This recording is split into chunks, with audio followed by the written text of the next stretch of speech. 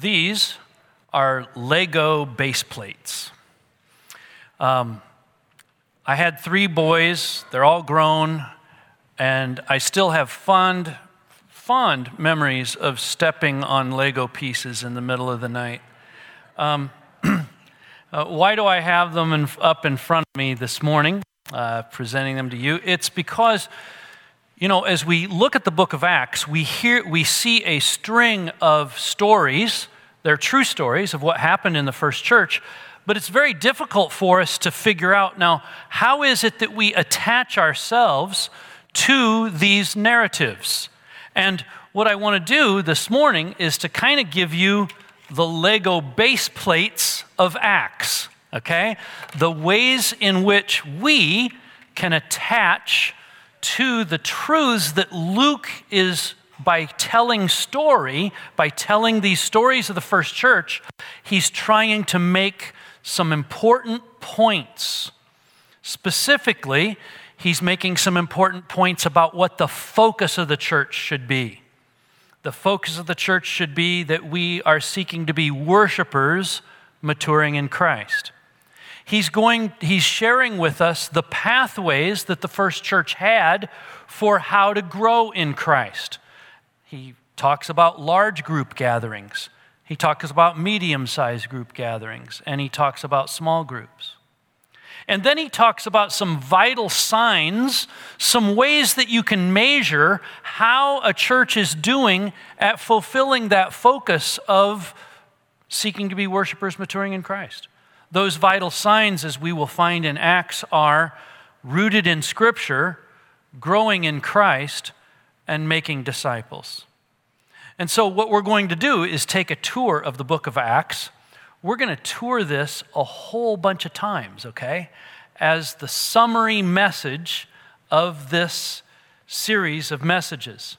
This is the 25th message in the book of Acts, and this morning we're looking at the first church and our church.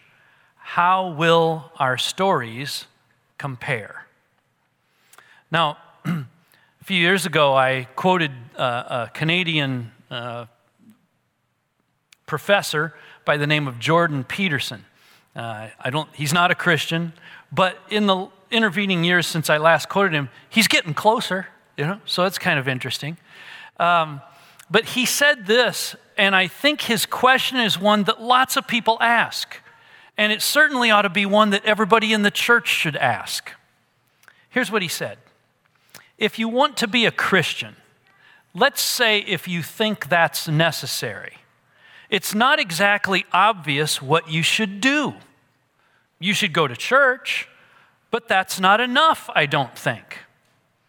Now, there's something true in Peterson's comment, and there's something that's not true. Let's start with what's not true. He thinks that Christianity is spelled D-O. That it's something that you essentially do. Like you can start with attending church, but there's other stuff that you should do. And we all know, don't we, that being a Christian is not at all about D-O, what we do. It's about what Jesus has D-O-N-E. It's what Jesus has done for us. We are saved. We are made right with God. We have a future with all eternity in heaven, not because of anything we do, but because God the Father sent God the Son to this earth to live a perfect life and then to die as a payment for the sin of the world. And when he hung there and died, one of the words he said, one of his last words, it is finished. It's paid for. The debt of sin is paid for. He didn't stay in the grave. 3 days later, he rose from the dead to demonstrate that he was triumphant over sin and also to prepare a place for us where we will be with him forever. And whoever puts their faith in Jesus will not perish, but have everlasting life. That is the part that Peterson gets wrong. Now, let's say you have become a Christian. You are a believer in Jesus. Now, what are the next steps And that's where Peterson's comment becomes really important. Well, what are those next steps? And I'm glad you asked. Let's take a tour of the book of Acts to see what the base plates are that we build the structure of our Christian life upon. And I'll tell you why this is important. If you don't have a base plate for Legos, they're going to fall off, especially if you got your Legos on carpet. They're going to fall and they're going to get kicked, and then your dad is going to step on them in the middle of the night, and it isn't very fun. But if you have a base plate and everything is connected and there's something organic to it, then what happens is you are no longer just picking and choosing, but you're actually on a strategy that God has designed for your maturity. Too often, people think of church as a smorgasbord. That is, they just pick off a menu. I'll have some of this, I'll have a little bit of this, and I'll have a little bit of that. And I don't really like that. That's not very fun for me, so I'm not going to do that. And guess what? To the extent that we individually pick and choose is the extent to which we will be hindered both in the impact of our church and in everyone's individual maturity. So we really need to think about how did the first church function and what are the ways in which our story needs to compare with theirs. So with that in mind, let's think first about our focus, seeking to be worshipers, maturing in Christ. I want to take you on a little tour of Acts here to help you see that the first church saw worship as the paramount reason for being. Everything in life was worship. Sometimes in the 21st century here, when we use the word worship, what we mean is the singing that happens in a worship service. That's worship. And everything else is something else. And that's a very shallow definition of the word worship. Worship is to declare God's worth in all of life. Yes, we gather together for worship, and that includes singing, but it also includes our prayers. It includes the dedication of children. It includes the reading of Scripture. It includes the study of God's Word. It even includes the fellowship that we have with one another. All of life is worship. So then, as we gather together for worship, we're equipped to be able to worship the Lord through everything that happens in our workaday lives. Let's see how the first church did that. Acts 1:14. And by the way, you got two options here. You either follow with me feverishly, which would be a good thing to do. I would recommend it. I won't be going super fast, except at the end when I'm out of time. Or you can sit back and just hear it and absorb it. Whatever your learning style is cool with me, okay? But I just want you to know that we're going to be going on a tour through Acts about 5 or 6 times, okay? We're starting back at the beginning and running through it. We start back at the beginning and we run through it, okay? So that's what's ahead. Let's look at this, seeking to be worshipers, maturing in Christ. Acts 1:14.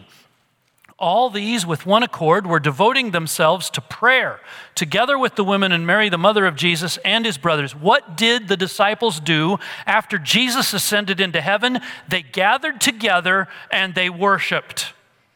They spent time in worship.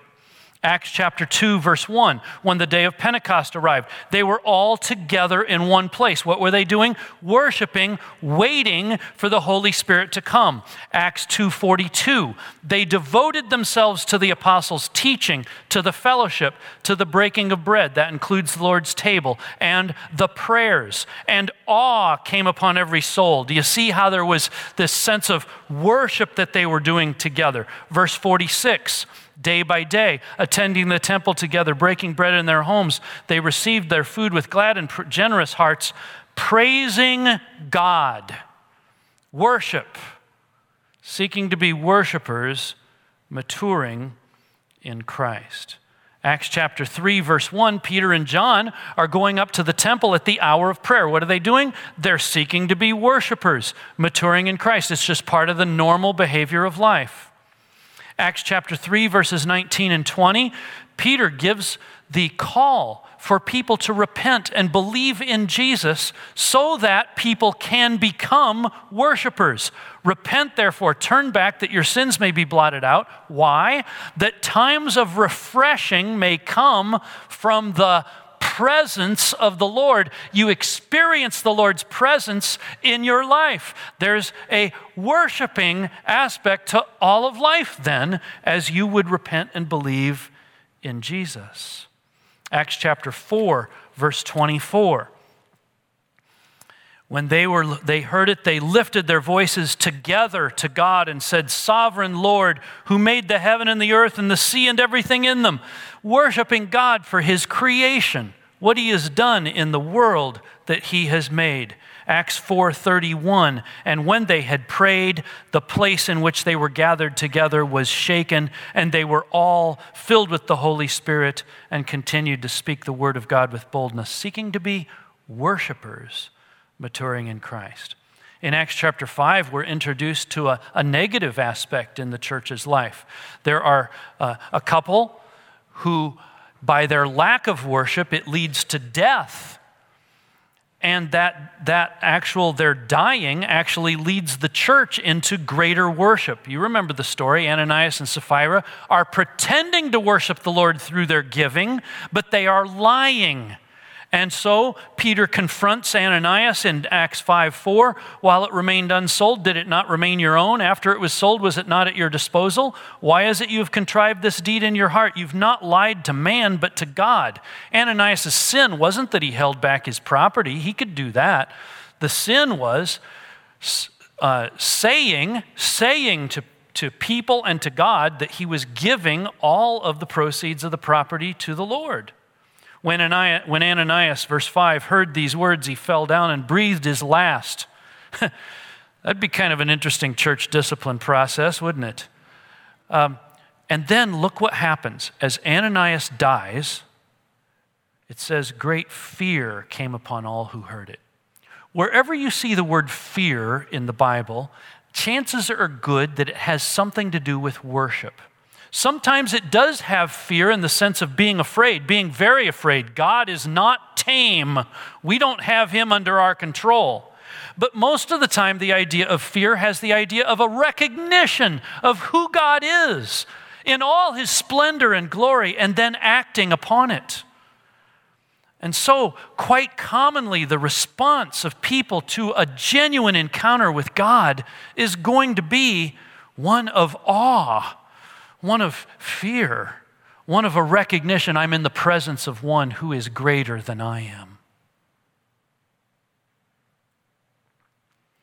Acts chapter 5, verses 29 to 32, you have Peter and the apostles giving testimony to the high priest and the Jewish leadership. And then in chapter 5, verse 40, the Jewish leaders beat them and charged them not to speak in the name of Jesus, and then they let them go. Look at verse 41 of Acts 5. Then they left the presence of the council, listen, rejoicing that they were counted worthy to suffer dishonor for the name. You see how they're seeking to be worshipers, and even the beating that they took led them to worship, rejoicing that they had the privilege of suffering dishonor for the name. And then there's this summary statement, and every day in the temple and from house to house, they did not cease teaching and preaching that the Christ is Jesus. Acts chapter 6 shows the power of one worshiper. Acts chapter 6, verse 10, there's Stephen. They could not withstand the wisdom and the spirit with which he was speaking.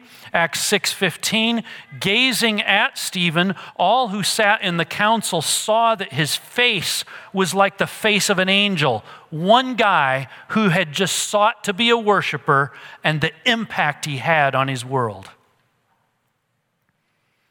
Acts chapter 7, where Stephen gives his speech, describes both the right worship of God in the history of Israel, as well as the wrong worship of God in the history of Israel. And we come to the concluding words in Acts chapter 7. As Stephen is being stoned, Acts 7:56, he said, "Behold, I see the heavens opened and the Son of Man standing at the right hand of God." I don't know about you, but I don't know that I would have that heart to worship as boulders are being tossed at my head to say, look, I'm worshiping the Lord.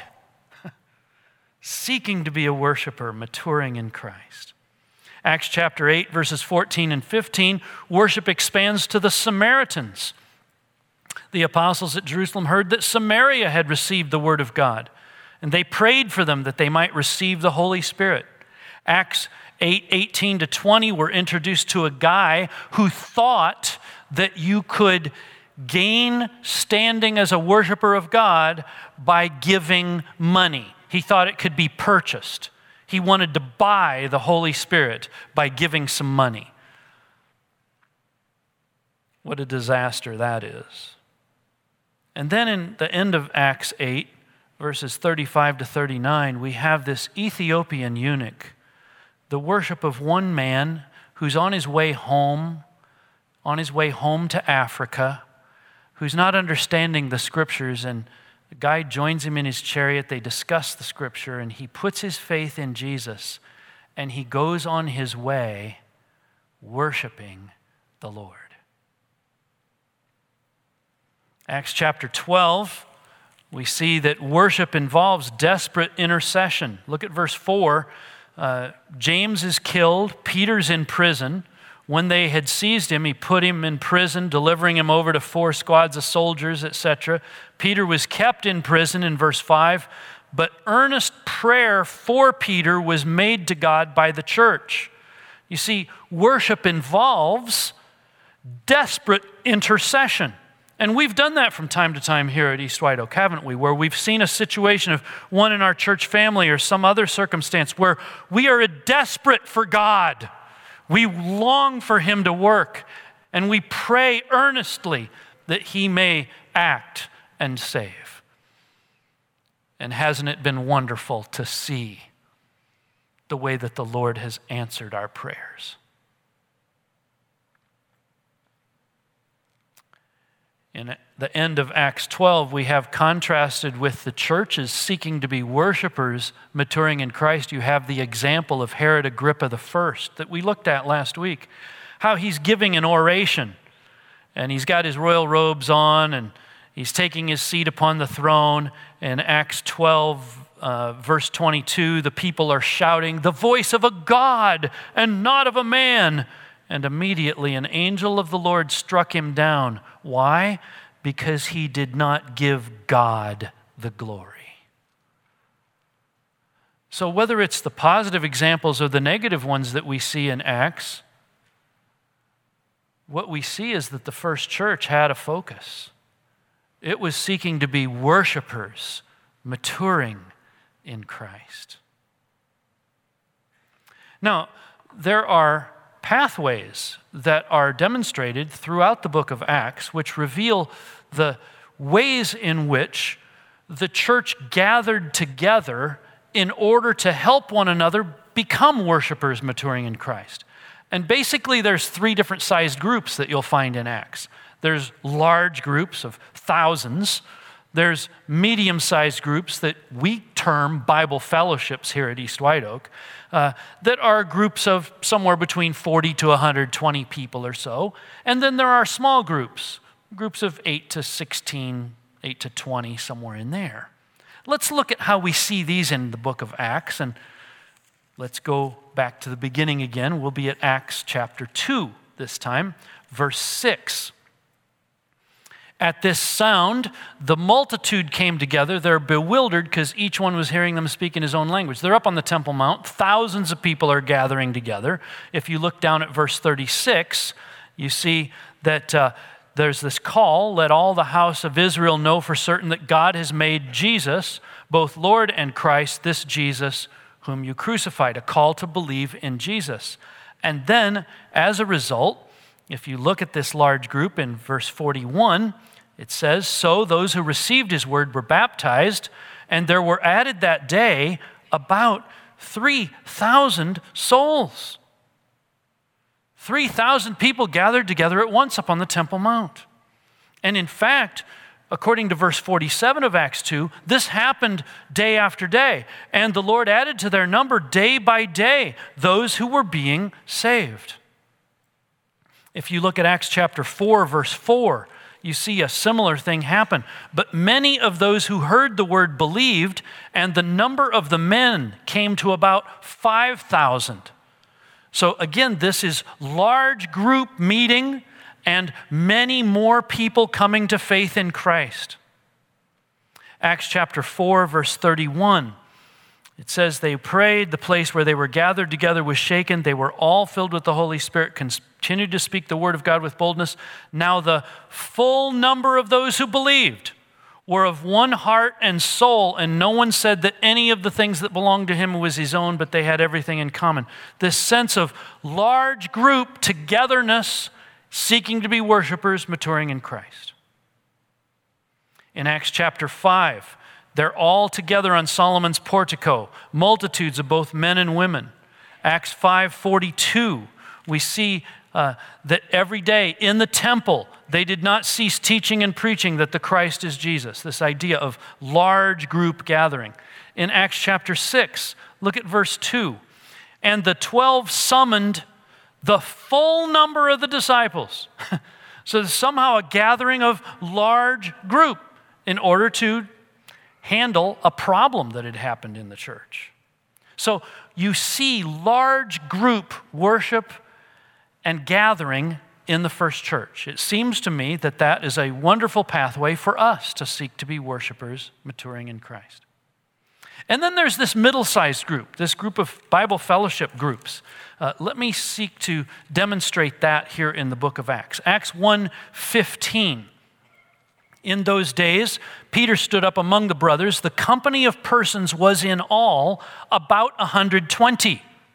So we have this medium-sized group gathering together in order to help those folks become better worshipers maturing in Christ. Acts 2:46. Day by day, attending the temple together, that's large group, and breaking bread in their homes. So they're meeting in homes. And many of the homes, I demonstrated at the time, held up to 120 people in them.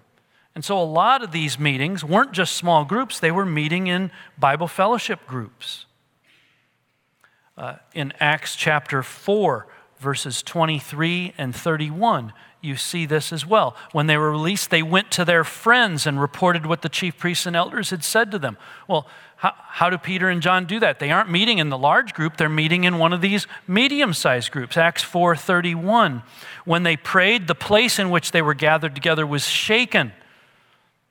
And then Acts 5:42, you see it once again. Every day in the temple and from house to house. That's a phrase that Luke uses to describe these Bible fellowships, that they did not cease teaching and preaching the Christ is Jesus. So there was these meetings in a large setting, but then they would get into smaller, but not too small groups that were gathered for the purpose of developing our sense of worship, maturing in Christ. Acts chapter 8, verse 3, Paul, who is the guy who is later called the Apostle Paul, he's named Saul here. He's a persecutor of the church. And as he's persecuting the church, he's going, it says, look what it says, verse 3, but Saul was ravaging the church and entering house after house. He dragged off men and women, committed them to prison. He's not going in one at a time in homes. He's going where people are gathering in these medium-sized groups and gathering them by the hundreds and carrying them off to prison. That's why the whole church got scattered out of Jerusalem. Acts chapter 12, verse 12, you'll see it again. There's a prayer meeting. Peter's in prison. We looked at it last Sunday. When he realized this, he went to the house of Mary, the mother of John, whose other name was Mark, where many were gathered together and were praying. Not a small group, but not the whole group of thousands. They're gathered in a home, maybe as many as 100, 120 of them, certainly not more than that, gathering in these medium-sized groups, seeking to be worshipers, maturing in Christ. And then there is small groups, the gatherings of small groups. So in Acts chapter 1, you have the apostles meeting together. That's a small group. In Acts chapter 2, verse 46, it says they're meeting in homes, and while there were some homes that had enough room for 100 to 120 people, there were many homes that did not, and so people were meeting in small groups there. In Acts chapter 6, verse 2, you have the 12 summoning the number of disciples. That 12 is a small group. And then they appoint 7 guys to take care of the Hellenistic Jewish widows in Jerusalem. And those 7 guys form a small group for the specific mission of caring for widows. Do you see how, as we're looking through Acts, there are these 3 pathways of a large group and a medium-sized group and a small group to help people to grow to be worshipers maturing in Christ. This is forming kind of the Lego base plate of how we're going to organize and function as a church. Now then, let's look at what we call vital signs. These vital signs are ways that we measure how we're doing as worshipers. Ways that we measure how we're doing as worshipers. Let's see if Luke records these in Acts. The first one is being rooted in Scripture. That is that the first church always asks the question as they're thinking, how do we be worshipers maturing in Christ? They always ask this question first. What does the Bible say? That was the first question they asked. What does the Bible say? And it's the same kind of question that we have to ask ourselves. Look at Acts chapter 1, verse 20. They looked to the Scripture for guidance on what do we do about replacing Judas. And they quote the Psalms. In Acts chapter 2, verses 16 to 21, they looked to the Scripture, the prophet Joel, for an explanation of what happened at Pentecost. In Acts chapter 2, verses 25 to 34, they looked to the Scripture, David, to make the appeal for people to come to Christ by faith, believing in Jesus. In Acts chapter 2, verse 42,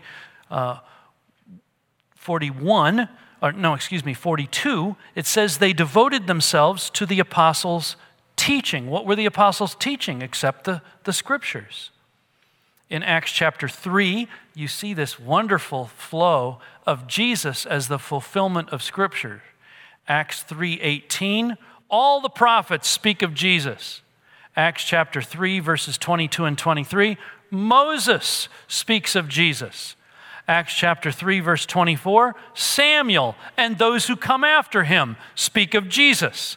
And Acts chapter 3, verse 25, Abraham speaks of Jesus. You see how the early church looked to the Old Testament scriptures to be rooted as a measuring stick for how we're doing as worshipers. In Acts chapter 4, verses 25 and 26, it forms part of an explanation of the opposition to Jesus. As they are thinking about why is it that we're being persecuted, they looked to the Bible and they saw that Psalm 2 actually speaks to the question. In Acts chapter 6, when they face this really hard problem of an uneven distribution of food among widows, it was a hard problem. They said, let's get some really good people on this task. And the apostles said, but we're going to devote ourselves to prayer and the teaching of the Word, the ministry of the Word of God. They saw that they couldn't, for the sake of a really important and really hard problem, get distracted from their attention of being rooted in Scripture. In fact, Stephen's entire speech is just filled with the Bible. One of the longest ancient speeches recorded in history, and yet it's filled with Scripture. In Acts chapter 8, verses 30 to 35, we have a looking to the Scripture to explain the good news. This eunuch from Ethiopia is on his way home, and he's reading the Bible, and Philip goes up to him and says, do you understand what you're reading? He goes, how can I unless somebody explain it to me? Philip gets up in the chariot, and he happens to be reading it at Isaiah 53, and the Bible says that beginning from that Scripture, Philip explained to him the good news about Jesus, rooted in Scripture.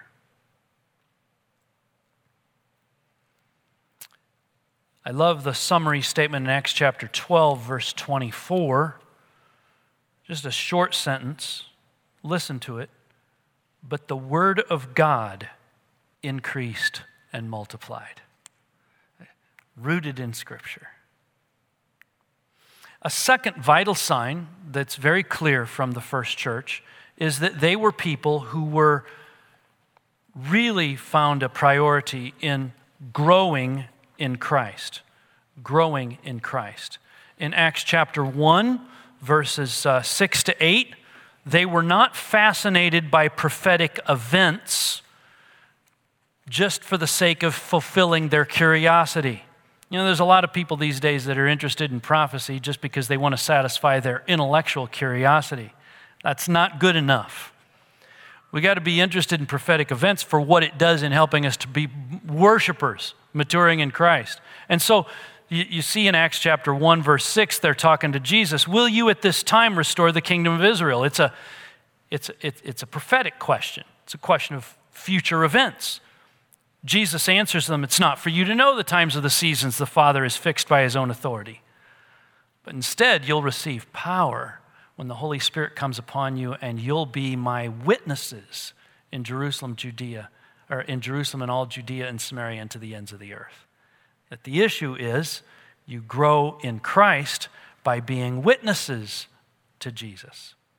Acts chapter 1, verses 21 to 22, when they're thinking about replacing Judas as one of the apostles, they said, here's the qualification. They have to have had a relational discipleship with Jesus. That's what it means, that they had to have been with Jesus, been with us, beginning from the baptism of John until the day he was taken up from us. That's growing in Christ. Acts 2:42, we've looked at it a couple times already, but we're looking at it from yet another dimension. Now they're doing devotion to the right things. You see, growing in Christ, fellowship, breaking of bread, prayer. There's a oneness of fellowship in word and in deed.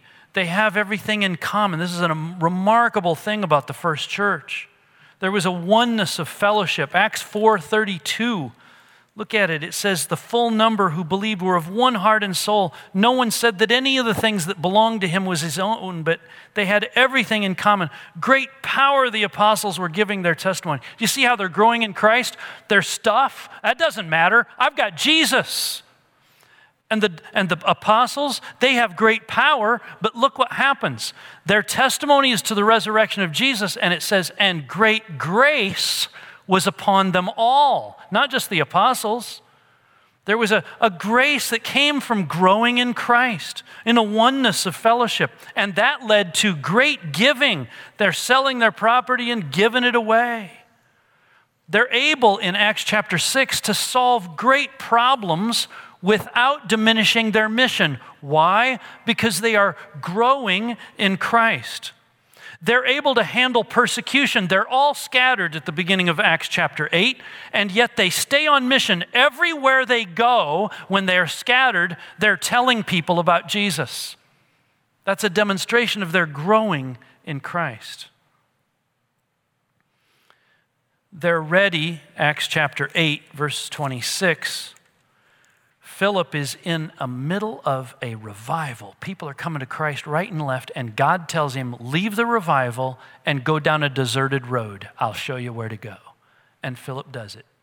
He is ready to go where God wants him to go, to say what God wants him to say, and to be what God wants him to be. You know, it's interesting, isn't it? I've shared this about Luis Palau, how great evangelist, gone all over the world. At the end of his life, he gave a video, and he said, I'm afraid I'll tear up as I say this, but he said, my whole life can be summarized in this old gospel hymn, I'll go where you want me to go, dear Lord. I'll say what you want me to say, and I'll be what you want me to be. That's the first church, growing in Christ. As we look at this, we have to ask this question. Is that the same things that should mark the church today? And my answer is yes, yes, yes.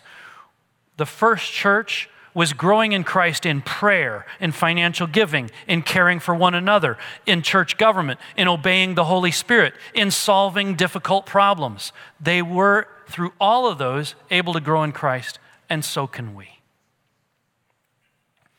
Now let's look at this last vital sign, making disciples. We have in Acts chapter 2, verse 41, Pentecost, where there are 3,000 added to their number. Acts 2:47, there's daily evangelism. Acts 4:4, 5,000 men. Acts 5:14, another summary statement on the part of Luke where he says, and more than ever believers were added to the Lord, multitudes of both men and women. Acts chapter 6, verse 7, despite the problem that they had had, because they solved it in a godly way, the word of God continued to increase, and the number of the disciples multiplied greatly in Jerusalem, and a great many of the priests became obedient to the faith. Acts chapter 8, 35 to 38, there's just one person who gets saved. God's not just interested in the masses, the 5,000 people at once. He's also interested in the one Ethiopian to come to know Jesus so that the gospel could get to Africa. Acts chapter 12, verse 24, in contrast to Herod Agrippa's weirdness, the word of God increases and multiplies. And that's just through the 25 messages that we looked at in the first church. This is a theme that goes way beyond in Acts, way beyond the first church in Jerusalem. And I'll take you on a tour. I'm going to read fast, but I just want to take you on a little tour through the rest of Acts so that you see this making disciples as a vital sign that they never let go of. Acts chapter 9, verse 31.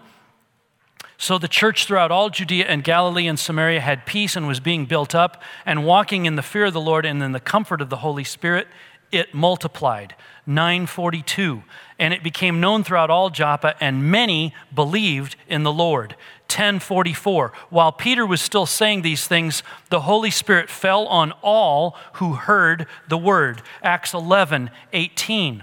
And when they heard these things, they fell silent, and they glorified God, saying, then to the Gentiles also, God has granted repentance, leading to eternal life. 11:21, the hand of the Lord was with them, and a great number who believed turned to the Lord. Acts 11:24, for he was a good man, full of the Holy Spirit and of faith, and a great many people were added to the Lord.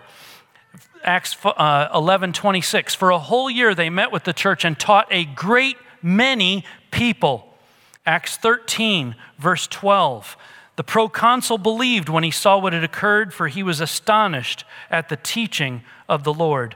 Acts 13:44, the next Sabbath, almost the whole city gathered to hear the word of the Lord. Acts 13:48. When the Gentiles heard this, they began rejoicing and glorifying the word of the Lord, and as many as were appointed to the eternal life believed. And the word of the Lord was spreading throughout the whole region. Acts 14:21. When they'd preached the gospel to that city and made many disciples, they returned to Lystra, Iconium, and to Antioch. Acts 16, verse 5. So the churches were strengthened in the faith, and they increased in numbers daily. Acts 16:34. Then he brought them into his house and set food before them, and he rejoiced along with his entire household that he had believed in God. Acts 17, verse 12. Many of them therefore believed, with not a few Greek women of high standing, as well as men. Acts 17:34. Some men joined him and believed, among whom also were Dionysius the Areopagite and a woman named Damaris, and others with him. Acts 19, verse 17 through verse 20. It says, And this became known to all the residents of Ephesus, both Jews and Greeks, and fear fell upon them all. And the name of the Lord Jesus was extolled. And many of those who were now believers came confessing and divulging their practices. And a number of those who had practiced magic arts brought their books together and burned them in the sight of all. And they counted the value of them and found it came to 50,000 pieces of silver. So the word of the Lord continued to increase and prevail mightily. Is it any wonder then that as we get to the end of Acts, we see as this last verse of Acts, proclaiming the kingdom of God and teaching about the Lord Jesus Christ with all boldness and without hindrance. Brothers and sisters, the vital sign of the church is that we make disciples.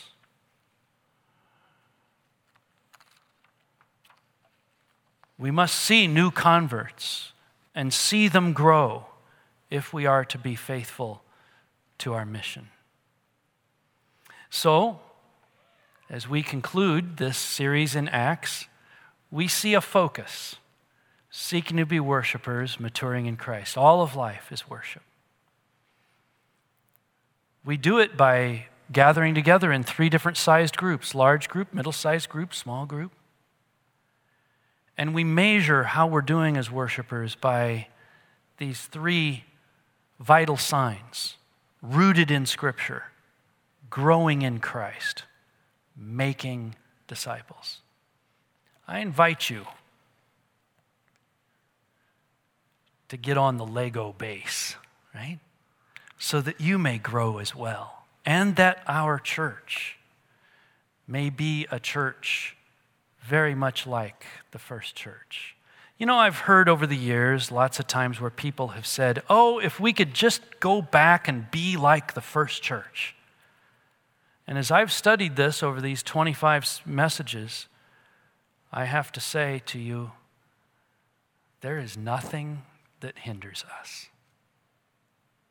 The Lord has laid out for us the ways by which we too can experience this kind of joy in worship and service and love of the Lord.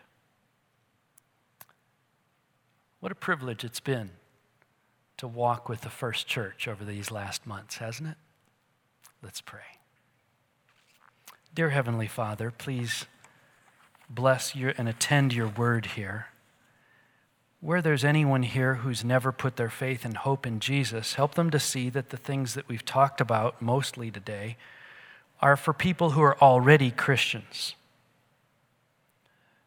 That if anyone who's never put their faith in Jesus, I pray that they would begin with that recognition that it's not about it's about what you've done for us. And that they would say, Lord, forgive me of my sins by what you did at the cross. I trust you now. I believe that you died for me. I believe you rose again. And I want my life to be lived by faith in you. And for those of us who are believers, especially those of us who are part of East White Oak, we would pray, Lord, do what you did in the first church among us.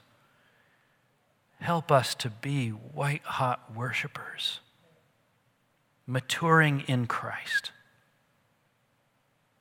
That we may see in these principles that we've talked about today, not some legalistic standard like we're going to try to somehow force on folks, but rather that we would see the joy of opportunity, that we too may be a beacon of light to a hurting world that needs to know our Savior. Give us joy in this journey as we worship. May we go on our way rejoicing now. In Jesus' precious name we ask. Amen.